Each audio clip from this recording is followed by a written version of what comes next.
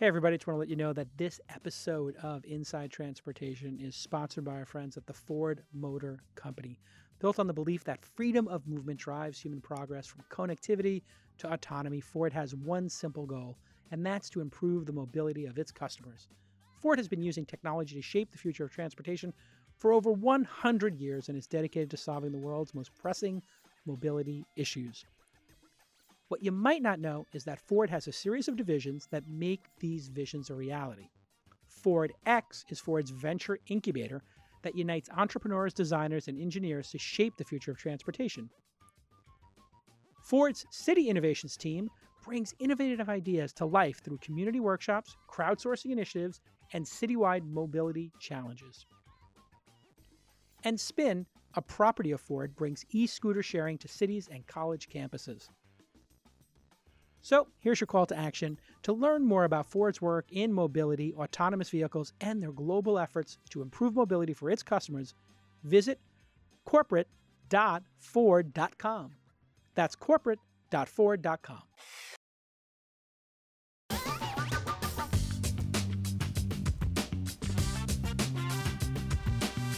Hello, everyone. Thanks for tuning in to the Inside Transportation podcast, a production of Insight.com. This is our weekly podcast where we discuss transportation trends that you need to know about to stay ahead of the curve. My name is Johan Marino, and unfortunately, my co-host Jason Kalkanis is out today, but not to worry. We have a very special guest, Ben Baer, who is the Chief Business Officer at Spin, the micromobility unit of Ford Motor Company, which also happens to be a proud partner of this podcast. Ben is responsible for overseeing market expansion, public policy, business development, and public affairs at Spin. His team develops policy for dockless mobility programs, forges partnerships with cities and campuses, and expands into new markets. Before his time at Spin, Ben was actually the CEO and founder of Work Genius, which was a 500 startups-backed company that matched workers in the sharing economy with job opportunities. Ben is from Pittsburgh and a graduate of Northwestern University. Ben, thank you for joining us today on Inside Transportation. How's it hanging? Great to be here, Johan. And I think you're better at talking about me than I am. So that was a really nice introduction. It's okay. That was sent over beforehand. I wish I wrote that. But so look, the shared mobility space is super interesting right now. Over the past few years, we've kind of seen the fruition of it across the United States and globally. But my first question to you here is, how sustainable are shared scooters? I mean, we kind of saw this drop off when the pandemic started. Then we saw people starting to ride scooters again once we kind of figured out that they were relatively safe, right, to ride during the pandemic. But, my first question to you is, how sustainable is this market? What kind of future do you see in it in the next 10 years? What's going to be the evolution? Any thoughts there? Yeah, I think the question from both a city and a consumer perspective at this point is not, will shared micromobility be a big part of the future? It's, what will it look like? And what will the relationships between cities and operators need to consist of in order to make this something that equitably serves riders all across cities, all different types of riders, but also is sustainable for the operators? And then overlaying all of that, you have the question of the sustainability of the form of transportation for the environment, because obviously climate is the thing we're going to be talking about for the next 50 years. And we actually just made a pledge to be carbon negative by 2025, which means that we're actually taking more carbon out of the environment than we're putting in, and we're actually going to be carbon neutral in several cities this year. And things like Ford releasing the electric transit really help, but there's all sorts of efforts up and down the supply chain and operational stack that we need to get to the next level in order to achieve that. Right. So let's talk about the forms of mobility you guys have available right now. So you guys have this electrified, would you say it's a kick scooter? What do you describe that scooter that you guys have right now out in most cities across the U.S.? Yeah, so it's exactly that. It's that Razor scooter that you had as a kid, but it's electrified, it's ruggedized. It's made by Segway Ninebot, and it goes about 15 miles an hour for up to a 40-mile range at this point. And that's our primary vehicle. Right. So when we look at the evolution of this, though, do you see that vehicle still being the primary mode of transportation for Spin in like 10 years? Or do you see that evolving into maybe another type of vehicle, maybe something that's a little bit more, I don't know, accessible, something that, because if we think about this, kick scooter, it's not the most accessible thing for everyone. Some people might not feel comfortable just kind of on that motorized Razor scooter. So how are you guys thinking about evolving from that scooter into maybe some other modes of transportation or other vehicle forms? Yeah, the short answer is we don't know exactly what will be the most popular. I think the longer answer is a bit more nuanced, and there's a few components of it. The first is we definitely see different vehicles being better for both different users and different use cases. So, the electric kick scooter, not great if you had cargo, really great for that last mile and a half. We think e-bikes are good for slightly longer trips. But if you went back in time to 2017 when we first launched BikeShare, we had no idea that we were going to be an electric kick scooter company and have tens of thousands of scooters all over the world. The bikes weren't electric, and they certainly weren't scooters at that point in time. I think two things we're going to be testing this year. So one is adding e-bikes back into the fold because we really do believe in that multimodal approach for the reasons I mentioned earlier. And then two, we recently announced, and this was actually just yesterday, so it's hot off the presses, a three-way partnership between Tortoise, which is a company that does low-speed tele-autonomy for delivery robots and micromobility, Segway, Ninebot, and ourselves. And that relationship with Tortoise is actually exclusive for 18 months. And so we're going to be rolling out three-wheeled scooters with integrated front and back-facing cameras that include, along with a bunch of other sensors, the ability to be remotely controlled by someone back. It could be in that city, it could be hundreds of miles away because the latency is so low and the connectivity is so fast. And we'll be able to do things through what we're calling Spin Valet, like reparking improperly parked scooters, and actually eventually having the scooter come to the customer, or if they want it to be out in front of their school bus or their house every morning at 8 a.m., we can deliver on that. And that's a big element, that reliability that's been missing from shared scooters when you compare it to a personal vehicle that you might own. Yeah, that's very cool. And, obviously you guys right now are in this, pricing model where you pay per ride, or do you guys have anything available that's, a subscription based where if somebody wanted to subscribe to one of those vehicles, do you guys have anything in the works like that? Or, do you guys have that already available? Yeah, so we've done a bunch of experimenting with subscriptions for days and hour passes for general riders. In addition, we've offered subsidized and in some cases free monthly rentals to essential workers and other folks who qualify for equity programs in some cities. What we haven't rolled out yet, and what I suspect you'll probably see us experiment with in 2021, is a sort of simple monthly all-you-can-eat pass for consumers. Right. And that becomes a lot more valuable once you can deliver on reliability, and they know that the vehicle is going to be where they need it when they need it. Because let's face it, we're competing with a car where 99 times out of 100, if it's a Ford or another great vehical, you go out in your driveway, you turn the key, and it's going to work. And it's going to get you to where you need to go.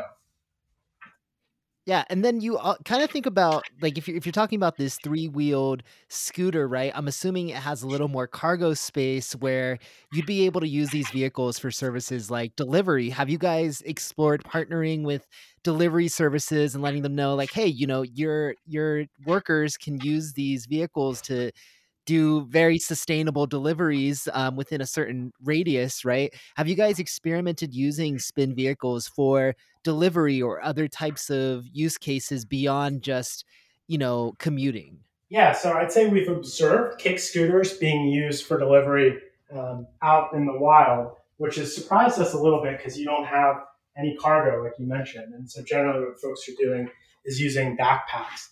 We've talked to the major delivery companies, and they're not super interested in kick scooters without cargo as sort of a primary vehicle that they recommend. And so based on that feedback, we also piloted e-bikes in Washington, D.C. And there's definitely huge value, as we're seeing all over the world, in using e-bikes to deliver in dense urban cores. But I don't think that we've quite nailed what our unique offering is in that market. I do think the three-wheel device with cargo added could be a really interesting opportunity there, especially when you add on sort of light teleoperations. And I'm not sure, I haven't thought enough about how all of that would fit together. But the teleops team members that work with Tortoise are also remote piloting delivery vehicles, similar to Starship, or Tortoise actually has their own vehicle. So it's very similar from a sort of flow and use case perspective to those autonomous vehicles. And then the vehicle itself could be useful for delivery workers if we add cargo as well. So it's a line we need to think down a lot more, I would say. So when you're talking about this technology that's going to be integrated with your partners, is Spin doing any development of autonomous systems internally? Or are you guys just working with partners? Are you guys working with Argo at all? A part of the Ford family? Yeah, so we collaborate closely with Argo on sort of policy questions, and there's an interchange of ideas on things like data sharing and regulations that in a lot of ways, micromobility is the tip of the spear for AV, and we're experiencing a lot of these issues out in the field first.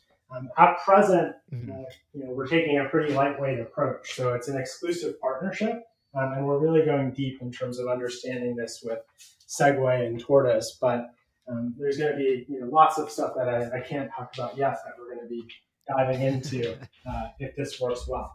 Because obviously, being first with it, you can see in the AV car world, if you're first, you better invest and run like heck to stay in that pole position. Right. Yeah. So how many markets is Spin operating in right now? Yeah. So right now we're in over 75 cities and campuses across the US, the UK, and Spain and Germany. Wow. That's crazy. How fast are you guys expanding? And when you guys, consider moving into a new market, what do you guys think about? Like, what are some attributes that you look for when you're launching in a new market? And how has COVID kind of slowed that down or changed that? Any thoughts there? Yeah, absolutely. So first off, in terms of how we look at new markets, we've been at this for a while, and we're really at a point now where we can predict based on comparables as well as characteristics like walk score, bike score, spending power, density, how good a market is likely to be from sort of a direct margin perspective for Spin. So we've gotten pretty good at that. That's really sort of a core muscle for us as we scale quickly so that we don't make mistakes. In terms of how COVID has affected us, I think, at the beginning, like everybody else, we're just trying to get our bearings and figure out what was happening. But one decision that we made at the time was to really not shut down many markets at all. We kept it open in many of our markets and offered services to essential workers and to the general population where we could, even though ridership for, that first month or so fell off a cliff, like 90% or so. We just wanted to stay open because, if we're talking about how we want to be part of the transportation fabric in these cities for the long term, then we better be there when the rubber hits the road and it matters most. And so, we have the financial flexibility to be a bit more patient there. I think it, really ingrained us even more in these communities. And then since then, trip length has recovered back to trip length is actually up about 30%. Trips are still down a bit year over year, but we're basically back where we were before and super bullish about the growth to come post-COVID and going into the rest of 2021 and 2022. Right. So what's the cost advantage to using a micromobility vehicle versus, let's say, an UberX or a Lyft? Because I know that spin rides, like what's the average cost? What do you compare that to the average, ride hail? Do you have any, data or metrics there? Yeah, absolutely. I mean, so last time I checked, I think we were in the $2 to $3 for sort of average trip cost range. And, I'd say that the way that we've seen consumers think about it, just from sort of a consumer insights perspective, is a lot of people prefer taking micromobility vehicles because they're sort of more in control. And you can imagine, during COVID, right, where people don't want to be in a car with a driver, it's much more appealing. And as long as the cost is sort of below what they would have to pay or in the range of what they'd have to pay otherwise for a rideshare trip or their alternative mode, then I think people are comfortable with that price. Now, there's some folks who can't play, who simply can't afford to pay. And for them, we have our Spin Access programs to offer discounted, in some cases free trips and subscriptions to them. Yeah, let me ask you a little bit more about that. What is Spin doing to make shared mobility more accessible for disabled and low-income riders? Yeah, so starting first with disabled riders, I think you have to think about really two groups of people. One is disabled riders. The other is disabled folks who are pedestrians and who might encounter scooters on the sidewalk or in front of their apartments when they come out. On the rider side, we're experimenting with new types of vehicles. So I already mentioned earlier the three-wheel device that we're rolling out, as well as e-bike pilots. But we also have tested out sort of disability-focused offerings, including a scooter with a seat, and actually a vehicle in New York that we're proposing where you can attach a wheelchair to a scooter and actually get around. Oh, wow. That's incredible. We don't know how that'll work or how the logistics will work. It's a library system, right? You're not going to have 10,000 of these things floating around throughout the city. But we're really trying to figure that out and find a unique approach. On the pedestrian side, the ability to remotely repark scooters is just a game changer. So most cities have a flow in place where requests can come in for a misparked scooter that's blocking a disability lane or an access point, and the operator has to get out there within 2 hours. In SF, we're actually first, so our average time to respond to those is about 52 minutes. But with the Tortoise-enabled S200 scooter, we could do this in seconds or minutes, which you can imagine. That's incredible. From order of magnitude perspective. Right. So one thing I was going to ask is there are some markets that have been very hesitant about having any shared mobility. So one of them that comes to mind is Las Vegas, right? I'm sure you've spoken to someone in Las Vegas. This isn't, specifically referencing to that city, but what are some existing reservations that cities still have in implementing shared scooter or micromobility pilot programs? Do you have any thoughts there? Yeah, I'd say the conversation has really changed. So, in most of the cities where we're unable to offer services today, like Boston would be an example, Honolulu would be another, we're actually blocked at the state level. So the vehicles aren't legalized yet. They're not street legal, or the city's not comfortable moving forward because it's a gray area. And so I think in 2021, you'll see a lot of those sort of state definitional issues get resolved. On the city level, cities are really good at learning from each other. And they've been doing dockless mobility as a community all the way back since 2016, 2017. Seattle launched the first stationless permit for bike share. And our head of Gov partnerships actually came from administrating that program.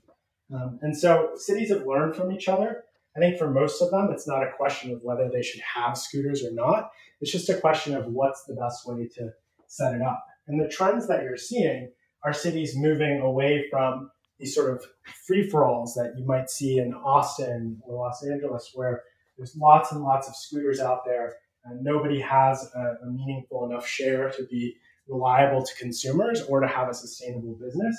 And so what you're seeing instead is cities limiting the number of vendors, really trying to work with the operators that are the best partners and that they think can help best meet the city's goals.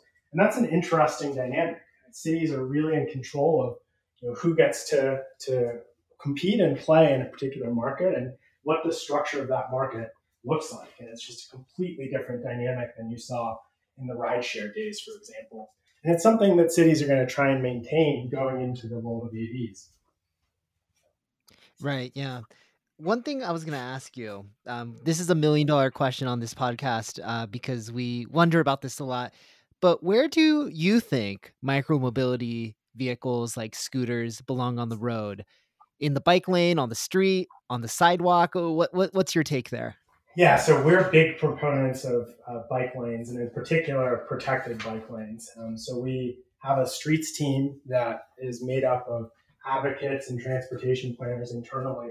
They'll actually work with cities and local advocates to come up with new concepts for low-cost, effective, scalable, protected bike lanes. As an example, we had a competition last year called the Better Barrier Competition. And I think there were like 15 different submissions. And the winning team actually found a way to create a protected lane out of recycled car tires, which we thought was just the coolest thing ever. And so then we figured out how to deploy that. And I think cities want to do this, right? Without us existing, they would want to do it. But what you're seeing is cities during the pandemic using the crisis as an opportunity, so to speak, to take these actions that they wanted to take before in terms of creating slow streets, more pop-up and permanent bike infrastructure. And then in places like Barcelona, super blocks, which increase pedestrian density. And, we all love cities that include walkability and restaurants and bars and have that atmosphere. And the data so far actually shows that when you do shut down streets to cars, that commerce picks up at local businesses nearby, which is... Oh, absolutely. And I guess if we had to pick one good thing that came out of COVID, is that a lot of streets in the United States, especially in urban areas, more popular, districts, they've shut down traffic for vehicles and have repurposed that space for outdoor dining and other uses. So I'm sure that's very promising, right? Yeah, 100%. I think, this is what we all want, the cities that, we love and many people hopefully come back to look like in the future. And we're really bought into this concept of 15-minute cities that's gained popularity among cities and urban planners over the last few years, because we really think that that's a better world that we want to live in. And we think micromobility is an important component of that, because you certainly don't need a multi-ton car to go half a mile or a mile for one person. Yeah, absolutely. Now, you mentioned Los Angeles and Austin. Both of those cities are very, car culture just runs deep in those cities' histories, right? There have been some other companies that have pulled out of those markets because they just decided, hey, we can't run our operations here. It just doesn't make any sense financially.